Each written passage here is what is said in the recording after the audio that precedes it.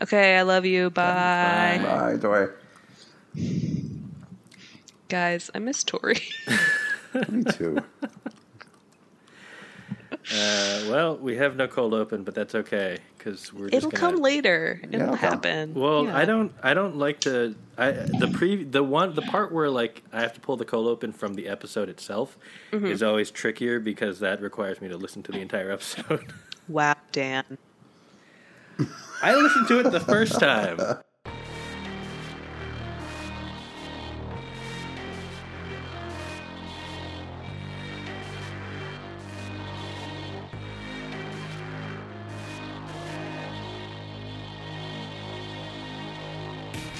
Welcome to another episode of Pajiba, the Pajiba Television Podcast.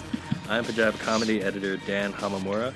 With me this week are Pajiba Senior Editor Roxana Hadadi. Yes. Hey, hello, Roxana. Friends. Hey, guys. And Mr. Windy, Dustin Rolls. Hi. It's very, very windy in Maine, and we could lose power.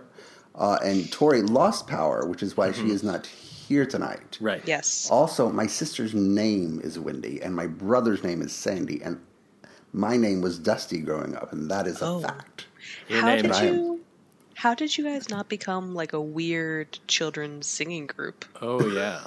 Like that is some straight, like Walton Goggins would be like your with a manager. jug and a washboard. Misbehaving thing. with a pickle in your mouth. Yeah. Dusty, Windy, Sandy. My neighbor used to say, "The wind blows the dust to make it stand." To remind him, I don't like that. No, that sounds xenophobic to me. Like that's I'm sure it is. I don't like that. Speaking of xenophobia, let's talk about Great British Bake Off. No, I'm sorry. Was that too early? Sorry. No, you know what? Let's just go straight into it. I love the transition. Yep. Love Jump the right segue. into it. Yeah. I have never watched Great British Bake Off, so I can't help you. This is my first season to watch Great British Bake Off. Oh my god. Speaking of xenophobia, I mean, come on, guys. I don't know. I just needed to say that again. Is it on Netflix?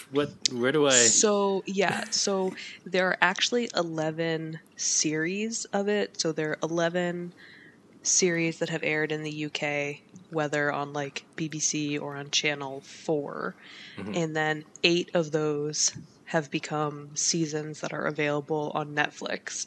And then there are like a variety of spin-offs. Like there's Masterclass, which is where the judges would like show you how to make some of the challenges. And then there's like a holiday challenge where they bring like some contestants back for like a one weekend thing. But it's a phenomenon, Dan. And I'm aghast. I have seen, portions of episodes before, and the people in past seasons, the judges were much nicer and funnier than they are now. Although I guess this Paul Hollywood guy's been around forever, but he's a dick. Right. So you hate Paul Hollywood. I somewhat hate him, but also like find him somewhat amusing. So the show started with Paul Hollywood, who has like a famous bakery, and Mary Berry, who is like really like a British institution, like a real home baker who became popular and is just like very admired and like the country's grandma. And then their hosts were Mel and Sue, who were then on that like Hitman Peacock show. Oh, right. Yeah, and so they just are like a comedy duo. And so they were the foursome when the show was on, I believe when it was on BBC. And then the production team got like a huge offer from Channel 4. And when they decided to switch, everybody but Paul Hollywood left. So Paul stayed, and the new co-judge with him is Prue. And then for a couple years, the hosts were Noel Fielding and Sandy Tuxvig. And then Sandy left, and then Matt, whatever. This was his first season. Matt Lucas, he's not that great. I do like Noel.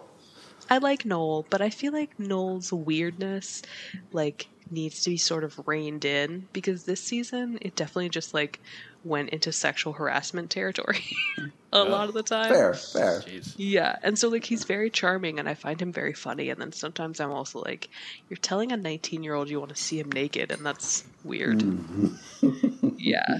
So, yeah. Fair. So, wait, so Dustin, what made this the first season that you decided to watch? Just because it was something you guys could all watch together, or? Yeah. It's only been in the last maybe year and a half, 2 years that my family has started watching TV shows together a lot, because we're of this. The twins are old enough that they can watch shows that we actually enjoy now. And this was one of them. And my wife loves this show. But also, my wife loves to rant about this all of the time. Paul Hollywood has like a big recipe for challah that he claims is his challah for Passover. And Okay. Passover is when you do not eat bread, so he doesn't apparently know what challah is, or understand any of this. I think that Paul Hollywood is just very much like... Paul Hollywood is just like a staunch capitalist, and I think But did they just need a Simon Cowell on every fucking show like this? But to be fair, I do think that Paul Hollywood is very technically skilled. Like, I don't think that I truly don't think his criticisms are wrong. I think a lot of the times I believe his criticism and judging a lot more than I believe Prue's. Because to me, I feel like Prue is always saying one thing to the contestant's face, and then when it comes to be judging time, she's saying something else. So actually, like, Paul Hollywood to me is, like, consistently an asshole. And so I sort of respect that, I guess. But, like, the main thing with Paul Hollywood is that you might not, well, both of you might know this or not, whatever. They tried to do, like, an actual American version of this show. And Paul Hollywood was one of the judges. And he had an affair with the Food Network personality who was his co-judge. Which caused the show to then never continue past that time. Who is that person? Do I know that person? You might know that person. Marcella Valladolid. She's on, like, The Kitchen. No, I don't. I know Nigella, basically. Yeah, Nigella is, like, chef's kiss. Like, perfect. But yeah, so that's sort of what made, like, the American version of the show not progress, is because, like, the affair broke and it was, like, somewhat of a big story. And so that didn't move forward. But yeah, I love Great British Bake Off. You guys know that, like, I have a weird fascination and love for this show, because as much as I, like, make fun of it, as much as I gave you guys, like, the xenophobic transition, I do actually think it's very good in normalizing the fact that, like, oh, hey, like, the UK is very representative of, like, the entire world, and, like, it isn't just a bunch of, like, stodgy old white people. And it goes back to that idea of, like, what is authenticity in food, and, like, what is fusion, and how do you update things with different cultures and different ideas. And so I actually really like that most of the time about Great British Bake Off. It just felt like this season and last season just feel like they're missing something. Like, things are, like, rushed, or, like, the contestants maybe don't know as much as you would anticipate, but, like, something about this season just felt very off. Well, maybe it was the pandemic situation. I do think, well, yeah, that's what I mean by rushed. I think what they did is, like, so usually what happens is you're on the show and, like, you come to the tent each weekend to, like, bake or whatever. So it really can, and you have, like, an entire week to, like, work on your recipe and, like, fine tune it or whatever. But I think that they compressed everything this season because of the pandemic. So, like, they were all in isolation on the property together, and I don't think that they gave them the same amount of time to, like, practice things between challenges. I think I could be wrong. Well, it was but also I think, like an outside tent where it was like 100 degrees on some days where you're trying to bake cold things. Yeah, it's always outside tent. they used a different tent this year, but there's always an outside tent. And that's there is. and that's one of the most like recurring frustrations is like this tent clearly has electricity because you all have ovens, but they won't give them air conditioning. So I think like that's one of the things. That makes no sense. Right. So that's one of the things that more and more with each season, it just sort of is like, are you setting them up to fail? Whereas if you go back and watch earlier seasons, yes, they didn't have air conditioning either, but it felt more collaborative and the challenges weren't as ridiculous. And something that like we have sort of talked about while watching the show is like, if you go back and watch earlier seasons, they made things that were like sort of absurd, but were still recognizable desserts and like things that you could believably see at a party and stuff like that. As the seasons have progressed, like the challenges get more and more esoteric. So you do get something like, oh, put an entire lemon in this dough made out of beef fat, and it's like nobody knows how to do that, you know? So it's also just like... And the pastry shaped like a horn? Yeah, that was also annoying. So yeah, it's just like the technicals are getting more and more absurd, and it just felt like this season was very off. And well, whatever, we're going to talk about spoilers. I don't understand how they sent Ermine home. Like, I don't get it. They had several interesting people on the show, and none of them were in the finals. Yeah. Yeah. Well, I have a question since having never seen the show. Yes. This sounds like, I mean, just the way that you're describing the evolution of it, it sounds kind of like, do you get a sense that like the show is evolving in part because the audience is becoming more international and maybe more American? Like the thing that comes to mind to me is like Terrace House, which was a Japanese reality show, was progressively becoming more and more like absurd, and they were kind of like pushing the contestants or the people living in the house to do like more and more, basically to be more and more dramatic in a way that felt like they were trying to cater to an American audience. I think that's fair. I mean, I think it's something that like people have picked up on more and more post the switch to Channel 4, because it feels like the challenges are more absurd and that judging decisions are being made less about what is actually presented week to week and more what they think that person, quote unquote, is capable of. Which is like a very nebulous thing, right? Because like, how do you actually know what a person is capable of? But there have definitely been some judging decisions like last season and this season where, Dustin, you might agree with me, didn't it feel like they kept Rowan around this season for like 2 or 3 unnecessary episodes? Remember, he was the one who had like the really elaborate bakes that he never finished. Yes. Right, but they kept being like, "Oh, like Rowan, we're giving you another chance because he has potential, and like we want to see him finish one of these." And it's like, but you've been sending other people home who actually did finish their bakes because you keep thinking that he could maybe one day do something impressive.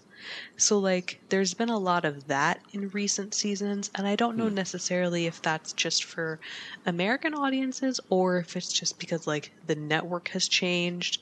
But they're definitely, I mean, there very much is a different vibe when you watch the first seasons versus when you watch the most recent ones. And, like, one thing, too, that I think, and Dustin, it might be interesting with you watching backward, is I can remember very distinctly like the early season challenges and what people made for those, whereas like I've watched every season since, and like I don't think I could tell you one amazing thing that like anybody made last season, for an example.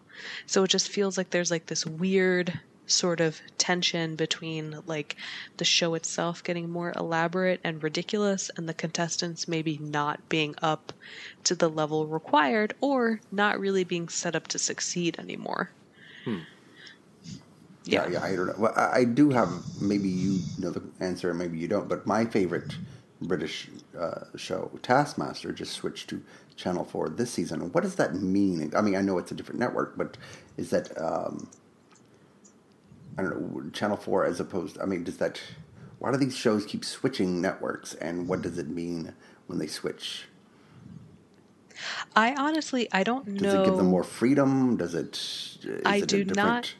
I don't know, like, the intricacies of that. We might need to, like, holler at Kaylee or Peter or Hannah for more info about that. But at least, like, from what I've understood from, like, Twitter and, like, various commenters on also, like, our Great British Bake Off pieces for Pajiba, is it seems like BBC, because it's the BBC, is a little bit more, like, staid and maybe, like, a little bit more... not conservative, but like not as willing to, for an example, like Great British Bake Off right now has a lot of like sort of overt sexual humor from the hosts, whereas like in the early seasons, maybe like the most innuendo-y joke you would get is when Mary and Paul would say that a pastry has a soggy bottom because like if it wasn't fully baked. So, like, back in the day, that was pretty much, like, as risque as you got, was being like, oh, like, your pastry has a soggy bottom. Whereas now I feel like you have, like, Matt, who the entire season, his way of bonding with contestants was getting them to talk about how much they hated Paul Hollywood, which I thought was, like, super uncomfortable. And then you also have, like, Noel, whose whole thing was, like, kiss Mr. Spoon or like flirting with the contestants. So Noel it's like was on a season of Taskmaster and he was bizarre. Like I love Noel and I think he's really weird and great, but I think he needs a co-host to like rein him in. And Matt was not that person. So it's like I just think maybe Channel 4 is like a little more, I don't know, willing to be risque. That's sort of what I've come to understand. But I also don't know because in the US, like at least before streaming, like if a show was on a network, it stayed on that network. So I don't know what's different about the UK and like how they do TV. I don't know. I just find it amusing that on all of there's a whole like panel shows are like a huge thing over there. There's like a ton of them, and like a lot of these people, I guess, Noel's from the panel show circuit, and I don't know if Matt Lucas is or not, but I just love that like Peter hates them all because they were public school people, which is actually private school in Britain, and they're all capitalist pigs.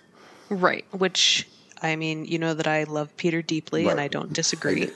Yeah, I mean, the guillotine for everyone.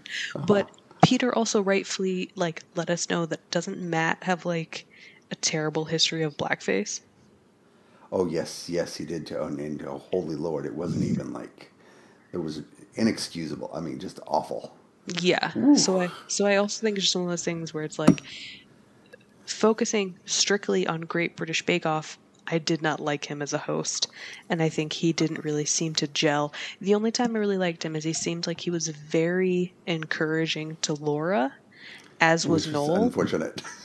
But it was unfortunate because there's part of me that's like, maybe it would have been better for Laura if she had gone home, like, middle of the season, instead of continuously getting through it and then being really, like, thrown off by these challenges that, like, she didn't always know how to handle.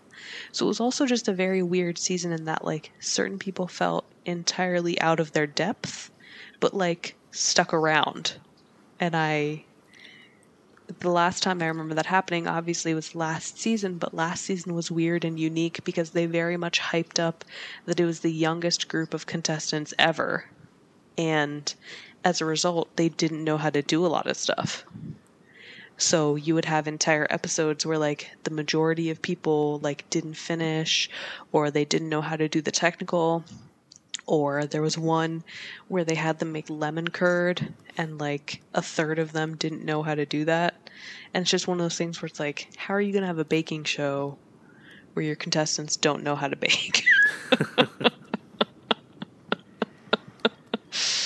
So yeah, I mean, it's mindless, Dan. You might like it if you're into any of those kinds of shows. Ultimately, it's very kind. at least the early seasons were, like, very encouraging. But I don't know. I might be burnt out on it for a little while. Yeah, that was the one thing that I remember hearing, especially like a few years ago, where it was like people were excited about how it was so like people were generally encouraging and nice, and it filled kind of like that pleasant TV gap that people wanted. And they don't win money, which I think for the most part is actually pretty great, because like, yes, you're competing for the. I mean, you win. You just win. Like, you get nothing, huh?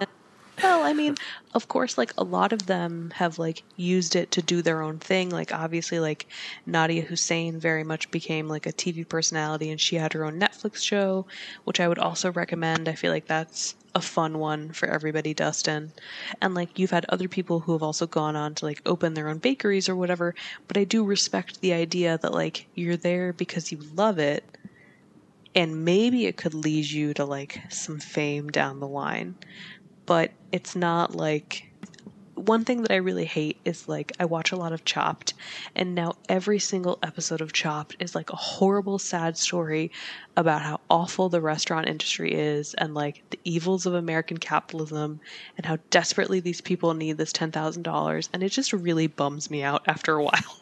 Mm-hmm. So, like, I like that Great British Bake Off, for the most part, really rejects that sort of narrative, and a lot of times it's more just, like, I started baking as, like, a way to deal with my anxiety, or I started baking because I moved to the UK from another country, and I wanted to connect with people over food, and so, like, it opens up a lot of different stories about the function of food within our culture and our society. Mm-hmm. And I do like that. So, yeah. Just a weird season. I would encourage Dustin to go back and watch some other ones and watch the Nadia one. Yeah, I don't know that my wife has seen that one, so I will watch that one. Yeah. Well, that's Undoing. Dan, what's Undoing about? We just threw him right in. We threw him right into the fire. Let's do it. Okay, so like Great British Bake Off, I haven't seen The Undoing, but in this instance, I wanted to test what knowledge I've gleaned from basically Twitter and culture. So, wait, can I ask two questions? Yes. One, how many David E. Kelley shows have you watched? Well, I'm watching Big Sky right now. Okay, and two, have you seen Big Little Lies? I have not seen Big Little Lies. Okay. I've seen them all, Roxana. I know you have. David E. Kelley did Boston Public, right? So I watched that. No, Boston Legal. Oh, who did Boston Public? You should have David E. Kelley. Anyway, did he do The Practice? Yes. I watched The Practice. Practice is the reason I went to law school.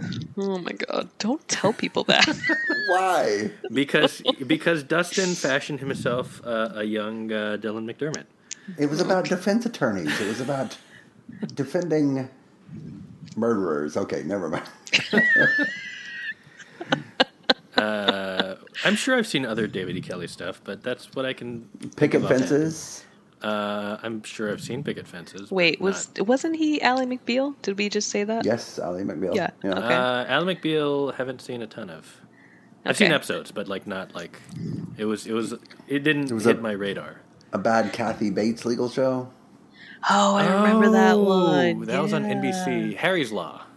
Yes. Yeah. I don't know why I remember the title, but I haven't seen it. We all agree that like Michelle Pfeiffer is the better one in that relationship, correct? I love David Kelley. Yeah, well, there's a story that I've heard, and I don't know if it's true, but supposedly, if you work on a David E. Kelley show, your room always breaks at 6. Like some writers' rooms will go really late, but supposedly a David E. Kelley room always breaks right on time because he wants to get home to his wife. Yeah, it makes sense. Who wouldn't want to? Exactly. Have you seen her? Oh my God. But what that tells me is that she's probably, lovely because, Yeah. I love David really Kelley. Nice? One of their first dates was seeing Coppola's Dracula. Which is such a perfect let's go watch this movie. First date. I love it. I love it so much. Shout out to Francis Ford Coppola. I love you. And if you're listening, I love you. He's definitely listening. I love David Kelly because I love the practice, and I went and it inspired me to go to law school, and I ended up going to the same law school as David E. Kelly, and then he gave the commencement speech at my graduation, and at the graduation he said, "Don't be lawyers." He was like, "Don't do this." That's amazing. This explains a lot. Yeah, I understand you a lot more now. Also, shout out to Sofia Coppola if you're listening. I also love you, and I don't know. And Nicolas Cage, your entire nepotistic family. Jason Schwartzman, I love you guys. I love you all. They're all big fans of the podcast. They're all big fans. Yeah. They're all big fans of Pajiba. Okay, Dustin, can you ask Dan the question again? What's Undoing about? Okay, so let me start with the basics. You got to start with you can't get right into it. But okay, so The Undoing is on HBO. Mm-hmm. Okay. It is a limited series. Hugh Grant is in it, right? Okay. Am I right so far? Yep. Mm-hmm. Nicole Kidman is in it. Okay. There's a murder of some sort. Yes. All right, and painfully violent one. People's accents come out from time to time, is what I've heard. Not necessarily intentionally, but this is the bits I gleaned. I understand that that's true about the attorneys during their trial work during the courtroom scenes. And then the last thing that I understand about it is that it felt like it was heading toward an ending that everyone was like, it has to be this. And then I don't know if it was that, but people were disappointed. Is that right? I mean, yeah, okay. It was an interesting ending, I thought. Not a good ending, but an interesting ending. That's honestly all I know. That's it. Is it a David E. Kelly show? Is that why you said David E. Kelly? I didn't want to guess. Yeah, it's a David E. Kelly show. Yes. Oh, okay. And his sort of brand is all over it. Yeah, it very much is like his late career. Everyone is exceedingly wealthy. We're in like a New York City playground of the rich sort of vibe, which for me gets very boring after a while. But I honestly didn't watch enough early David E. Kelly. I mean, like, how different is this from like his legal really stuff? Different. Like, the practice was about inner city Boston defense attorneys defending people who were wrongfully accused of. I mean, it was about racial violence. I mean, it was a really, really great show. And then Boston Legal was sort of like the ritzier, richer defense attorney version of that. Mm-hmm. By the way, Boston Public was created by David E. Kelly. Yeah, it was. But like, so then when did he change? So like, what changed? Was it Big Little Lies, or was it Goliath? Like, no, Goliath is still law stuff. Yeah. And I think Mr. Mercedes was also in there. Yeah, it was.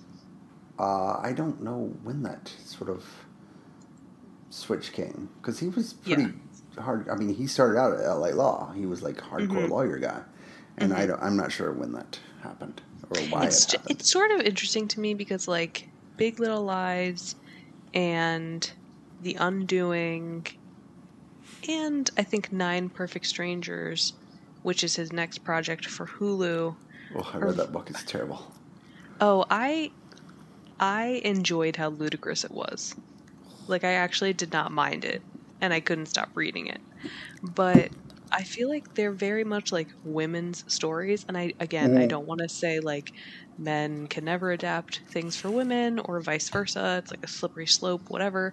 But like, for me at least, it felt like he adapted The Undoing from a book which was very much about like the experience as a woman of realizing your husband is not at all who you thought he was, and it's making you question everything about like your life and your marriage and your own choices.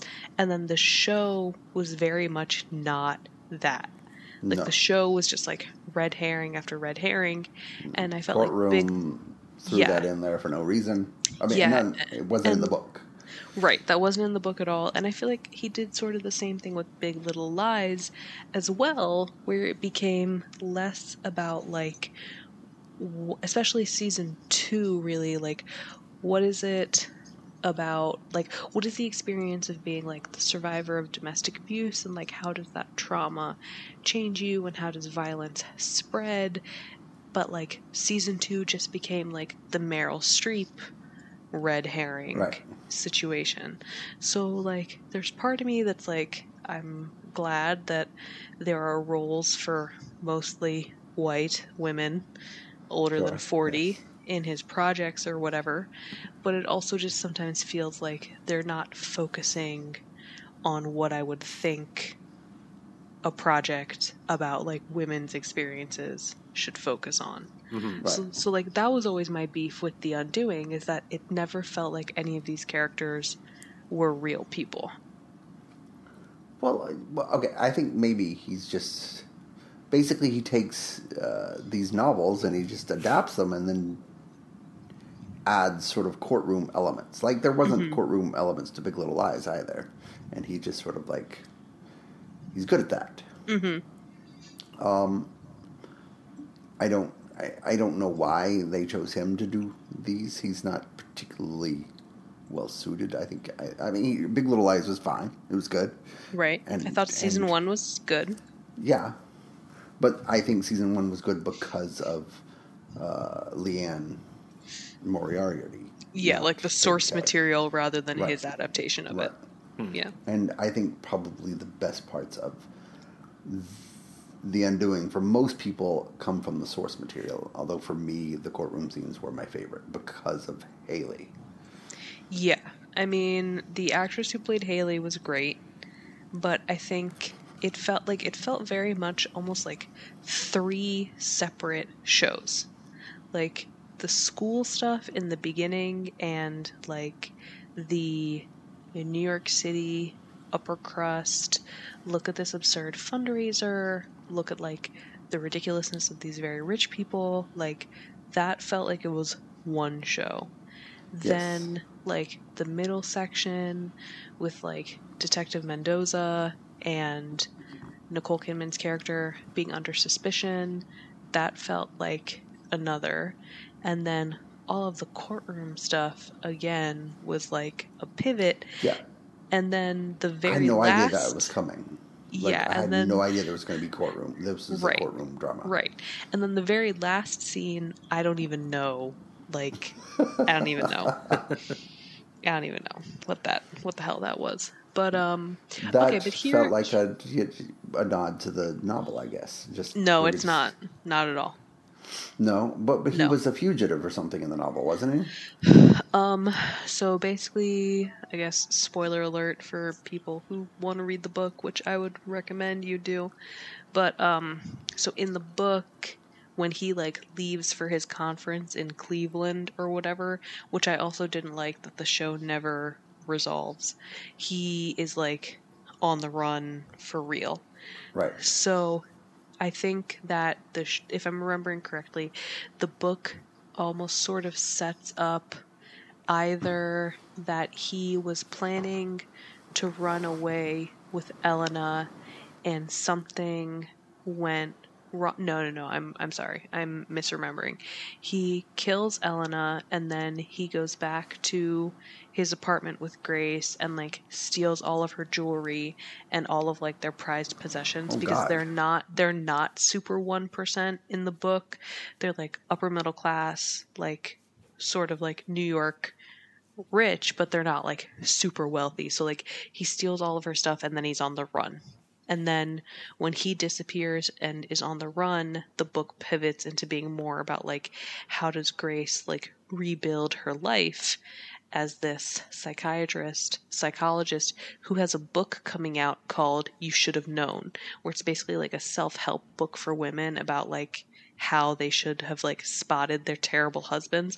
So obviously then she's, like, living through that. And then the majority of the book is just her realizing how much Jonathan had, like, completely cut her off from her friends, her family, like a domestic abuse situation. She leaves and she goes to another state and like rebuilds her life with Henry and like her relationship with her father. And then at the very end, she gets a letter from Jonathan where, again, he like basically denies everything and is trying to gaslight her again. And then they arrest him, I think, in like some country in South America. But like you never see him again. And it never comes to a point where Jonathan is like, I'm going to kill myself to get away from this. Like, he truly believes that he's innocent, like, until the very end. Which I think the show does something different, where it tries to say that, like, you can be, like, if you spend a lifetime doing good things and then do one really fucked up thing, which are you? Like, are you the murderer or are you the person who, like, saved hundreds of children's lives from cancer? So I think the show is asking something different. But again, its final questions are about the Jonathan character. They're not about the Grace character. And so there was a lot about that I didn't really like. And I sort of didn't understand, I guess, from like a legal perspective, like, why would she need to leak everything to the prosecutor? Couldn't she just go up on the stand and just like say whatever about how terrible Jonathan was? Or is that not how court works? I don't know. Did we lose Dustin? You did He's coming briefly. back. We had a flicker, and Okay. I dropped, but now I'm back. Okay.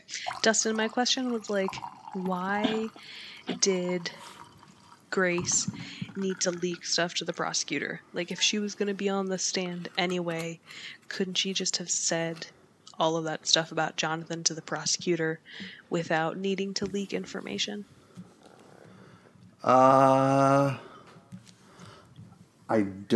Legally, I don't know I think that was just a reason to involve Lily Rabe into the story, because you'd cast her. Mm-hmm. Right. So that's the only, there's not a legal reason for doing that. Mm-hmm. Okay.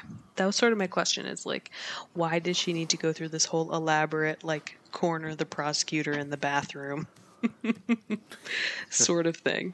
Like, why couldn't she just get up there and be like, oh yeah, my husband sucks and is terrible? It was weird. I'm sorry, I'm just catching up. But It's okay. I hadn't read, because I was recapping it, I hadn't read your other recaps, but I read today's, and you didn't care for it, but did you feel that way the whole series? I was very up and down. There were definitely a lot of episodes where I felt like the cliffhangers were done well enough, and like they added enough tension into the story that I was at least entertained. And I think that was it. Like, in a lot of ways, it was very entertaining. Yes. But like, at the end, I just felt very unfulfilled in terms of what the show was attempting to say about anything. Because, like, if what we're supposed to take away is, like, oh, a mother will do anything to protect her son, like, tons of, like... Yeah. No, like, there are tons of moments when the fact that Grace kept Jonathan in their lives... Right. is not about protecting your son. And then I also didn't really feel like the show did what the book did, which is about, like, domestic abuse and how that, like, transforms who you are as a person. And it really forced Grace to realize, like, how much she had shaped herself around her husband rather than, like, their marriage being a true partnership.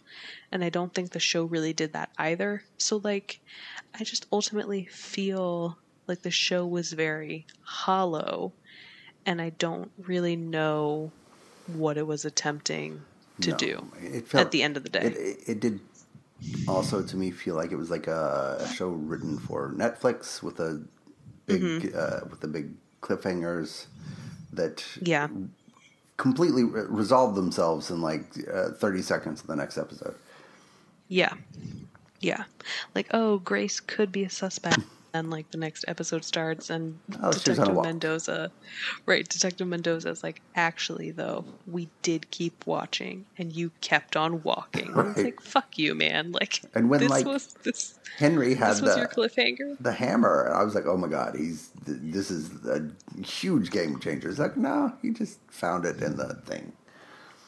I definitely think Henry was the worst written character. Yeah, and such a good kid actor too. It's such a waste. Because that was the big red herring for me, is why cast him? Because he's so good. Like, why cast Noah Jape? Yeah. Yes, unless that is going to be a significant character. And that's why a lot of us, I think, thought that maybe he was more involved than he ultimately was. It ended up being a very straightforward series that tried to throw us off the trail of it being straightforward. Yeah. Yeah, very much so.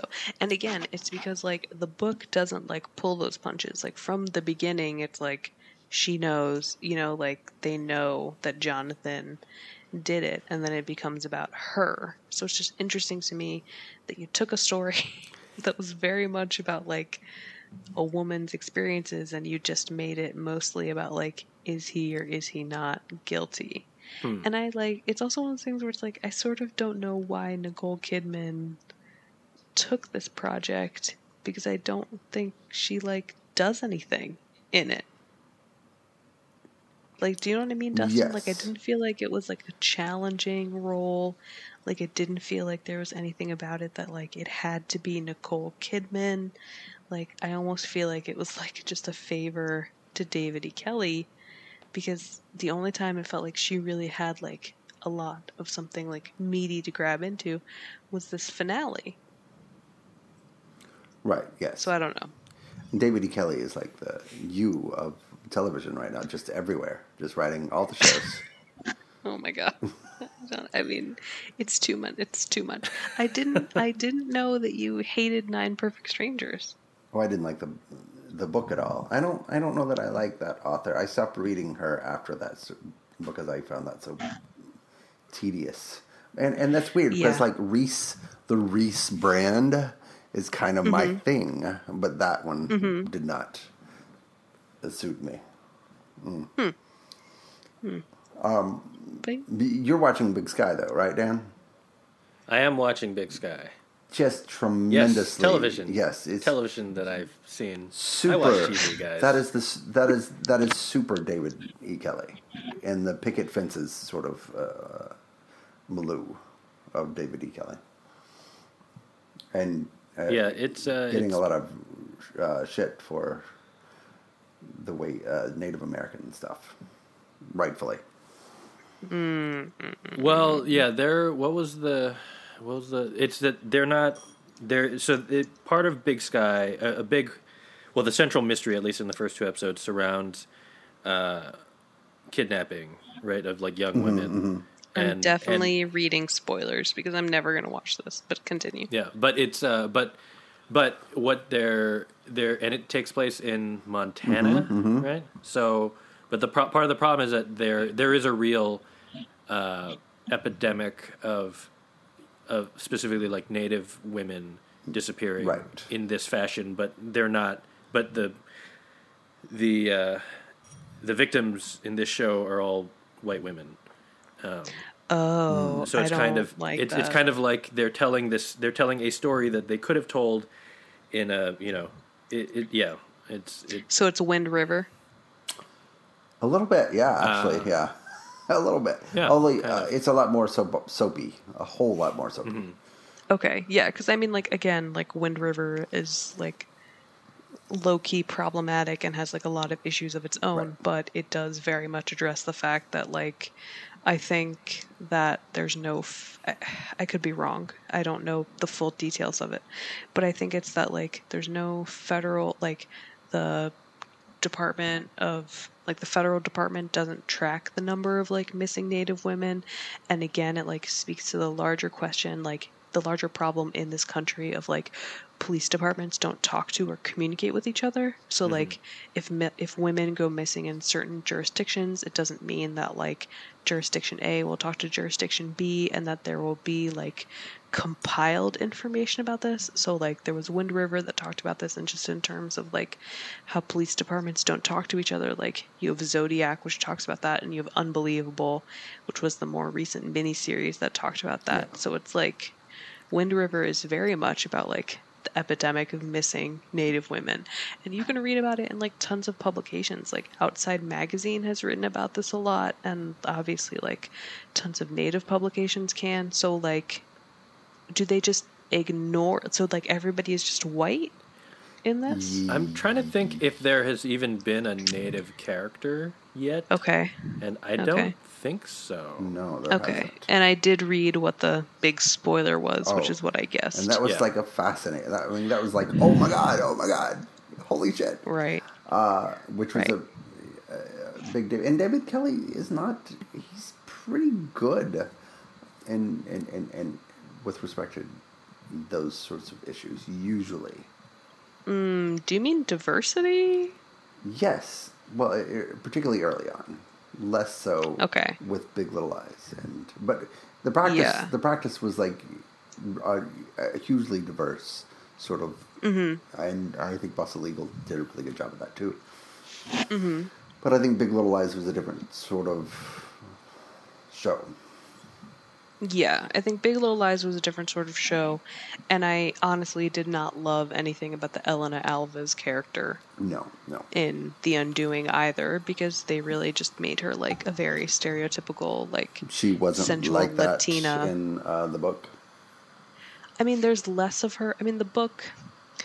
That's an interesting question. She is still attractive in the book, but like, she's not the kind of person who, in the show, it feels very much like Elena Alves knows what she looks like, and she's using it to, like, attract men, and she very obviously is open in this affair with Jonathan. In the book, she is attractive or whatever, but, like, the book almost is self-aware about how all of these rich white men are treating her as a fetish object. Like, it's sort of intentional in that. And then, this sounds terrible, I guess, but like, we don't ever see anything about their affair. Like, we don't see what caused the violence and what caused the murder. We don't see any of their trysts. She doesn't stalk Grace. There isn't anything about the gym or the portrait or the phone calls or any of that stuff. So they added, I felt like, a lot of that stuff in the show, again, as a red herring to make you suspect Grace. But also, it's sort of like that Nicole Kidman, Reese Witherspoon, David E. Kelly brand now.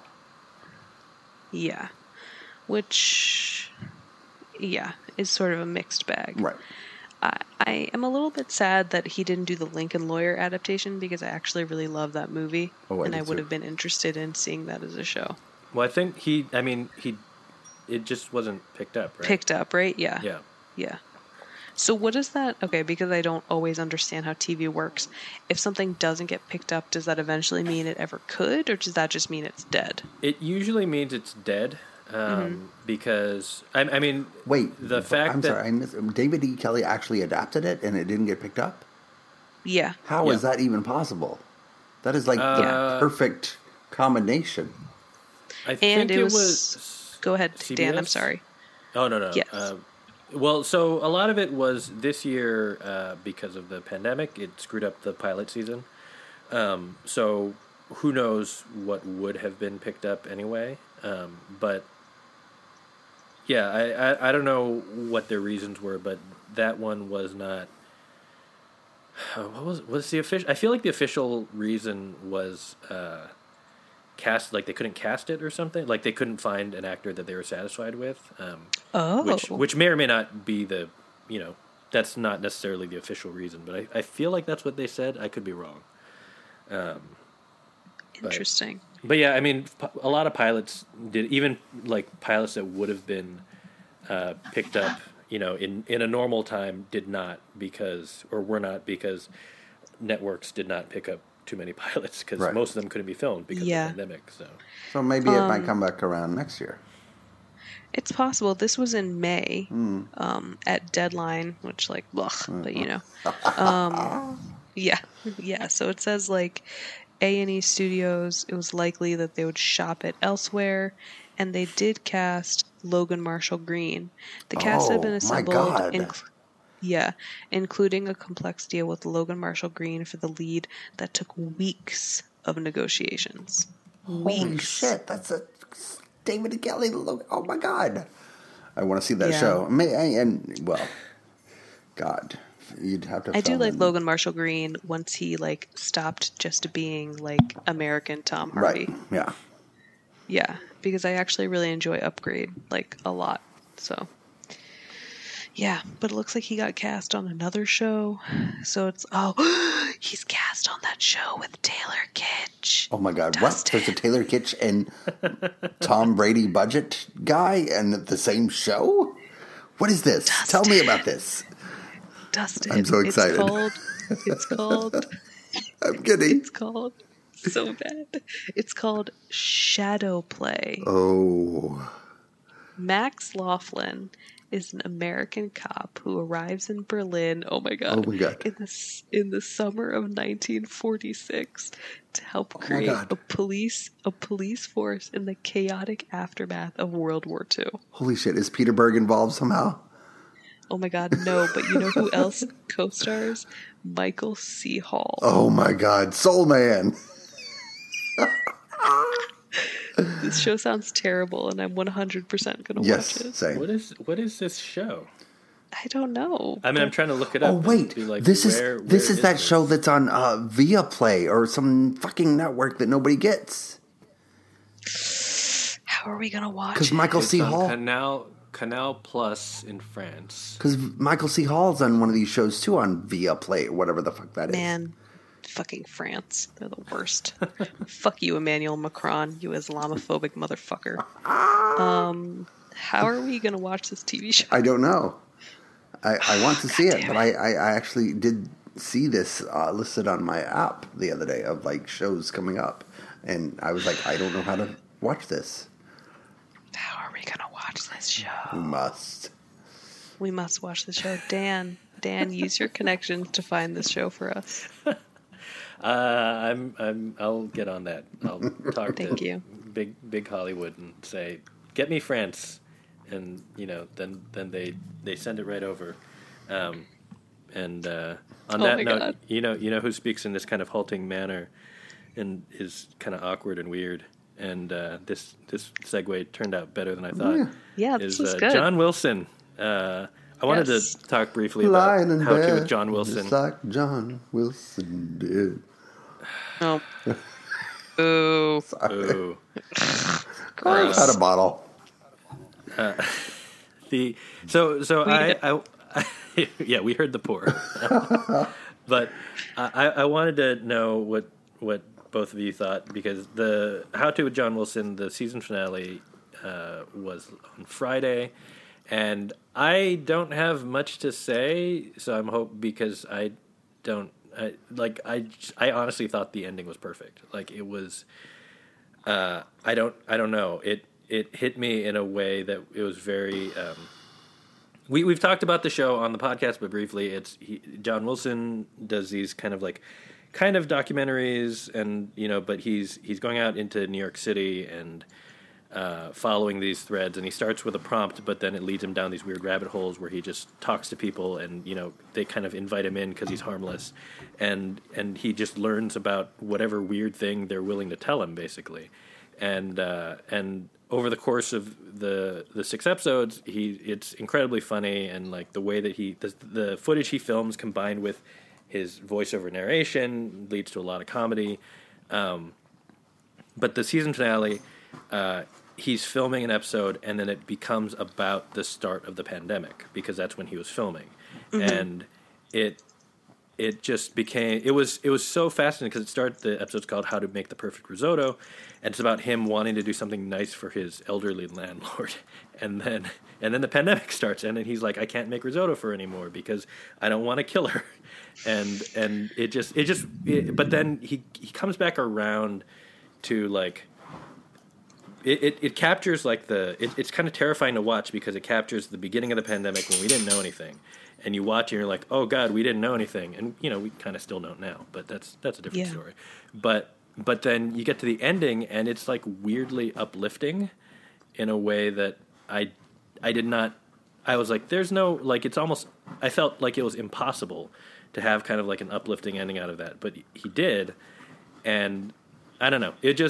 I know it's the way that he structures these, it's all after the fact in post-production, but it felt like, it's one of those shows where it feels like this has to be scripted, this has to be fake, right? Because there's no way that you get these people to say these things and to be this open with you, and then you don't. I don't know. It's just it's a marvel to me, and I'm fascinated by it. And people in front of cameras will just fucking say anything.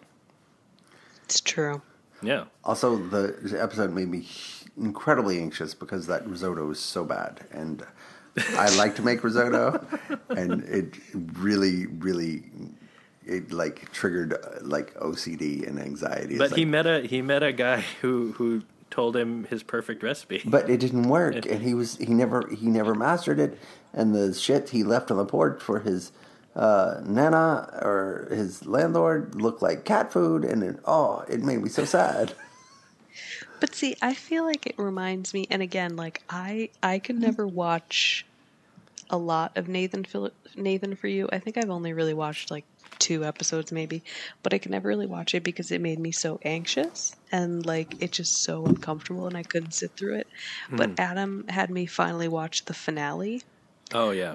Which I also feel like John Wilson's show reminds me so much of the finale, and that like there's a lot about it that like is very like it makes me sort of like curl my toes and like I just sort of want it to almost be over.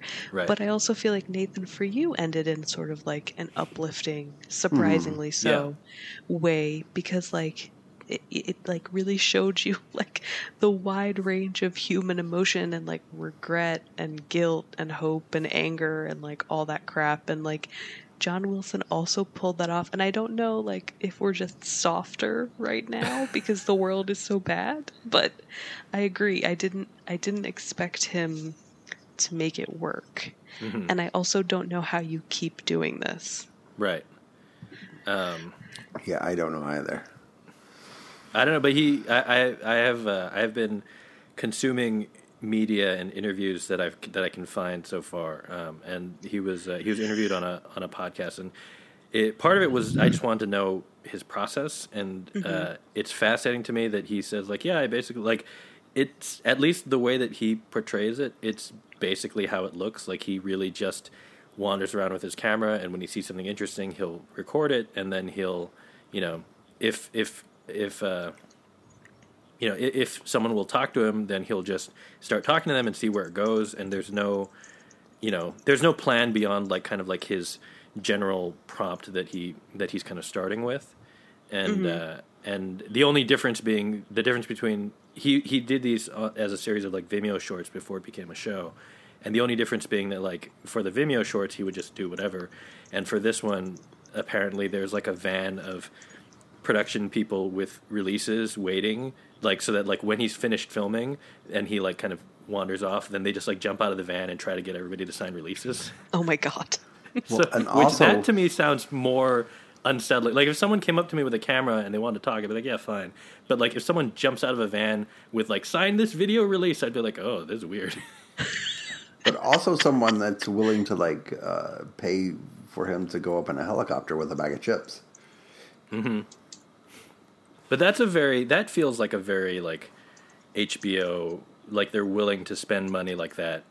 Yeah. Like I mean, you look at like the things that they allow John Oliver to write off on his budget, like donations to stuff and not that they're not good causes, but like sometimes it's like a giant like a $50,000 joke. and Yeah. and he gets away with it. But And I also think that, like, I do think that HBO has sort of cultivated that, because I don't know what other networks right now are even taking chances like that. right. But yeah, it's so weird and specific and different than anything else I've, like, not even like on TV now. Like, it's very, like, even like, obviously it has some shared DNA with Nathan For You because of Nathan Fielder, but even that felt like this feels like its own thing, so much its own thing that I don't know. It's hard for me to define it or to try to categorize it, which is what makes it even more special in some ways. Yeah, like, I think it's more than anything else. I don't know if I could explain it either, actually, since I thought I could, and now I feel lost for words. I just feel like it's like a very stream of consciousness, slice of life, humanist documentary. Like, in a lot of ways, it sort of reminds me of, like, I don't know if either of you has seen any of his movies, but there was this Iranian filmmaker, Abbas Kiarostami, and his main thing was, like, he sort of skirted that line between, like, meta and theatrical, and, like, what is a movie, and, like, breaking the fourth wall. And, like, one of his things that I always loved is, like, he has a trilogy of films set in, like, some rural areas of Iran, and the films are, like, interlinked, and then by the second movie they become about the process of making the first movie, and then the third movie is about, like, a film crew who goes to try to find the people who starred in the first movie, because now they're making a documentary about that movie. And so it becomes, like, very layered and complex in its ideas of, like, what is reality and what is performance. And sometimes, like, How To with John Wilson reminded me of that, because he is capturing a lot of people just living their lives in New York and, like, all the weirdness and wonder of that. But then you do also have people like the weird penis guy who, like, knows he's on TV. Like, he knows he's on TV, but, like, I think that's his version of the truth. Right. And there is some sort of authenticity and sincerity in that, although it's insane. And, completely like, insane. Completely insane. You know what, though? That guy was way more harmless than the Mandela effect people. Yeah. They freaked me out. Yeah. Well, it fascinated me that with the there's an episode for how to cover your furniture, I think is what it was called, which is a joke now that I only just get. But the I don't know, just yeah, like I had been warned beforehand that there was male nudity, and I was like, oh god, it's gonna be so, like, I don't know how I'm gonna feel, and then, like, it happened, and it's not shocking in a way that, like he's so sincere about, like, his belief in his invention that the nudity is just a piece of it. Like, it's not like, oh wow, there's a naked guy. It's like, no, this is, like, it's weird, but he's just doing the thing that he thinks is right. Yeah. And I kind of respect that.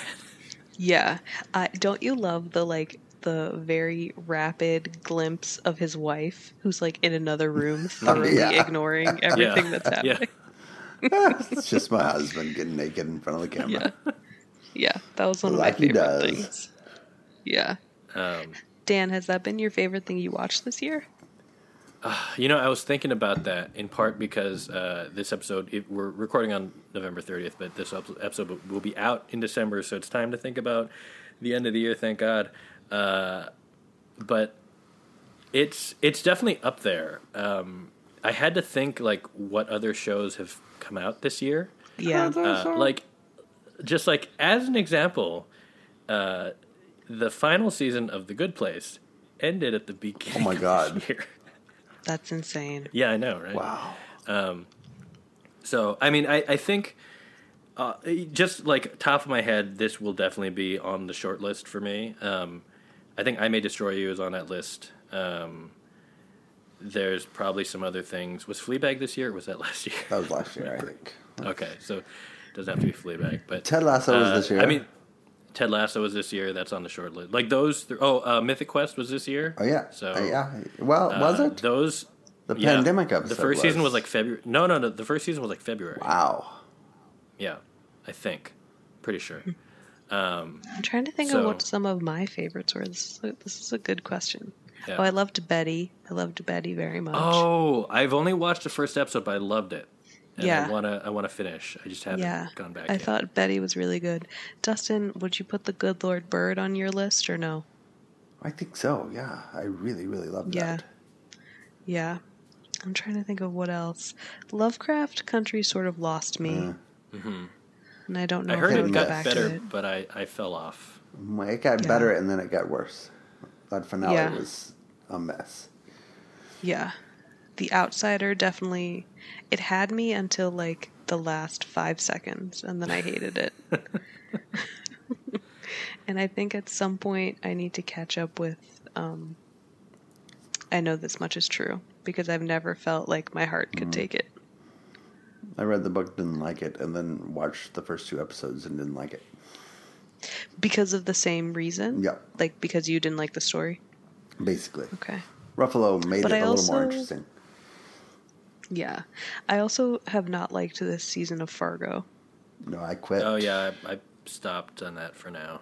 Yeah, I did not care for that. I'm trying to think what else was this year that like I watched. Devs? Did you watch Devs? I didn't love Devs. I didn't. Yeah, neither did I. It was. It felt like that show felt like it had so much potential, and I don't know. There's something about the. I never thought that this would be my complaint, but it was kind of too cold for me. Yes, I agree.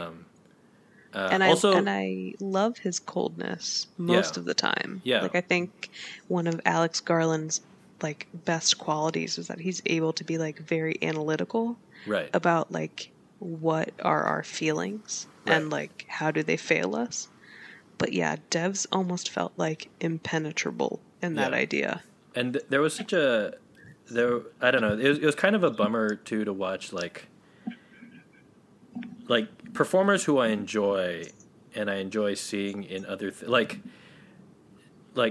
I would love that this year I got to like I didn't know who he was until now, but like Jin Ha, who I think is great. Mm-hmm. But like seeing him in that show versus like seeing him in Love Life where he's kind of like a normal guy. I was like, oh, I kind of want to just see the hangout version of him rather than like the sad, dour Devs world version. Or like Sonoya Mizuno, who I don't know other than Alex Garland's work, and except that she was in Crazy Rich Asians for like 5 minutes, and in that she's so like light and bubbly and fun. It's like, oh, so you can play both, which is great, but like this one's kind of a bummer. Yeah. Yes, I think that's very fair. I was like, I'm sorry, who cares if Russians are stealing American technology? Is that bad? Should I not say that? I don't know. I wonder if Devs was kind of a. I feel like in another year it would have been. I mean, a different year it would have been. I would have been more receptive to it. I think that's fair. Even though it probably I think it started before the pandemic, right? Because it wasn't like early April, so it's technically before, or early March, so before we all locked down. It got weird at the end either way. Okay. It was March 5th through April 16th. I mean, I think for me, I probably would have never gotten into it just because, like, I strongly dislike determinism as a concept. Mm-hmm. Like, it just doesn't do anything for me, I guess. Yeah. And it's one of those things, too, where I just feel like it's very... Sometimes that kind of storytelling can read as, like, smug for me. And I think that's also why it's been hard for me to get into, like... Well, that's not true. I really loved Dark for, like, 2 seasons. Mm-hmm. And then we started the 3rd season, and I was just like... But nothing is changing, like, in this show. Like, we just keep returning to square one. And that's sort of how Devs felt for me. Did you finish it? Dark? No. Oh my god. No, not yet. Okay. We're like 3 episodes in. I'm not saying that and Adam, it does get sort of like between like the second and third, but the end of it almost redeems it. Almost. Adam quit, so I'm gonna finish it by myself. But was it intended to be 3 seasons or no? I have no idea. I don't know. Okay, because like the third season, at least, brilliant first season, and yeah, the first season is amazing. The second season, I was like, okay, I'm sort of willing to go where this is taking me. But then the beginning of the third season doesn't feel like a season that's going to wrap everything up by the end. It does. It does. So, okay. In a somewhat satisfying manner. Okay. I mean, what I will say is that everybody on that show is mostly hot. Yes, so that is also true. Very important qualifier. Am I the only one that's in Queen's Gambit? The like biggest show of the last? Really? Yeah, I haven't watched that yet. I haven't seen it. Oh, yeah. It's just the perfect sort of Netflix binge watch, but it's great. I have to watch the new Mira Nair show, A Suitable Boy. That looks like it's going to be good. And also, The Last Dance was this year. Hello. Oh yeah, the last. I was gonna say that, but I don't know if that counts as. Does that? I mean, I guess does it count? Sure. It counts. I think it's TV. I don't think it's like OJ where they managed to pass it off as both a movie and television. Right. I think it actually is television. I mean, The Last Dance was amazing. Yeah. And so good. This wouldn't make my best of list, but High Fidelity was also this year. I loved High Fidelity, and I thoroughly enjoyed it. I don't know if I'd put it top, 5, but right. But I was very bummed when it got canceled. Yeah, that was lame. And what also blew my mind, Dustin, is that The Plot Against America was this year. Doesn't that feel like it was like a millennia ago? I literally watched 10 minutes of it and I was like, I can't. Because that was like in the heart of like the worst part of the pandemic. Because like when everybody thought we were all going to die and I just couldn't. Yeah, I mean only 200,000 of us died. So that's true. Yeah. Great. Yeah. Was it too bleak, Dustin? I've read the book and okay. Yeah, I couldn't. It was too heavy at the time. Okay. I think any other time that's my kind of show. I do feel like it's interesting. Like I feel like David Simon is also just like steadily churning out work, and people watch it, I'm sure, but I feel like the conversations about it don't last very long anymore. Yeah, I enjoyed that Oscar Isaac show he did.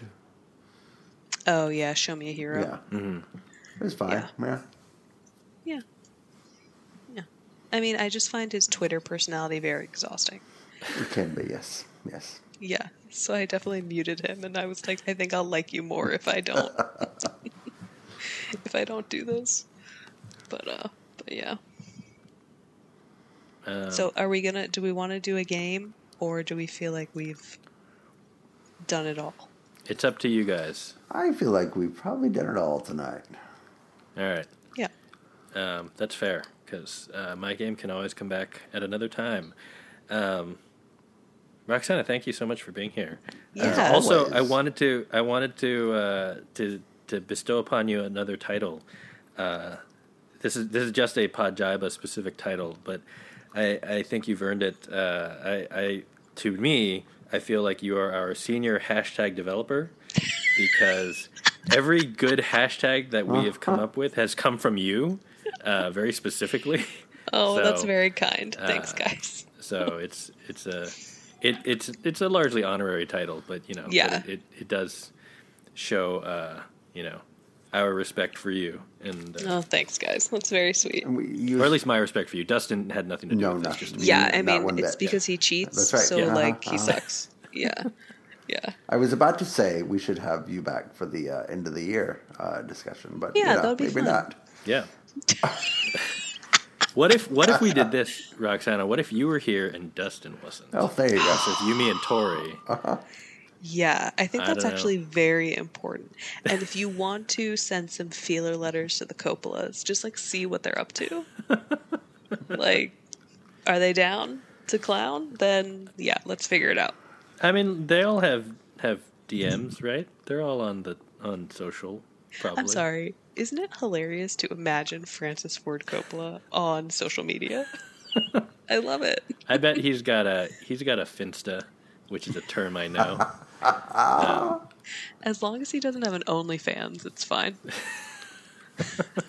On that note, that's the show. Roxana, thank you again for being here. Yeah. Dustin, congratulations on not having to cheat this week. You're welcome. Yeah, got away with it this time. We moved the chickens inside. That's your chicken update. Oh, good. Thank you. I forgot to ask. So the chicken and roosters are inside, safe and sound. Don't worry about that. We'll be back next week with more stuff. Oh, we didn't talk about Mandalorian this week, partially because Tori's not here, but also because we're not the people who've watched the cartoons. So it was a fun episode, but we're not you would have been mad at us. So you're welcome. We'll probably talk about it next week anyway. Grogu. So don't worry about that. That's all I got. All right, that's it. Good night. Bye.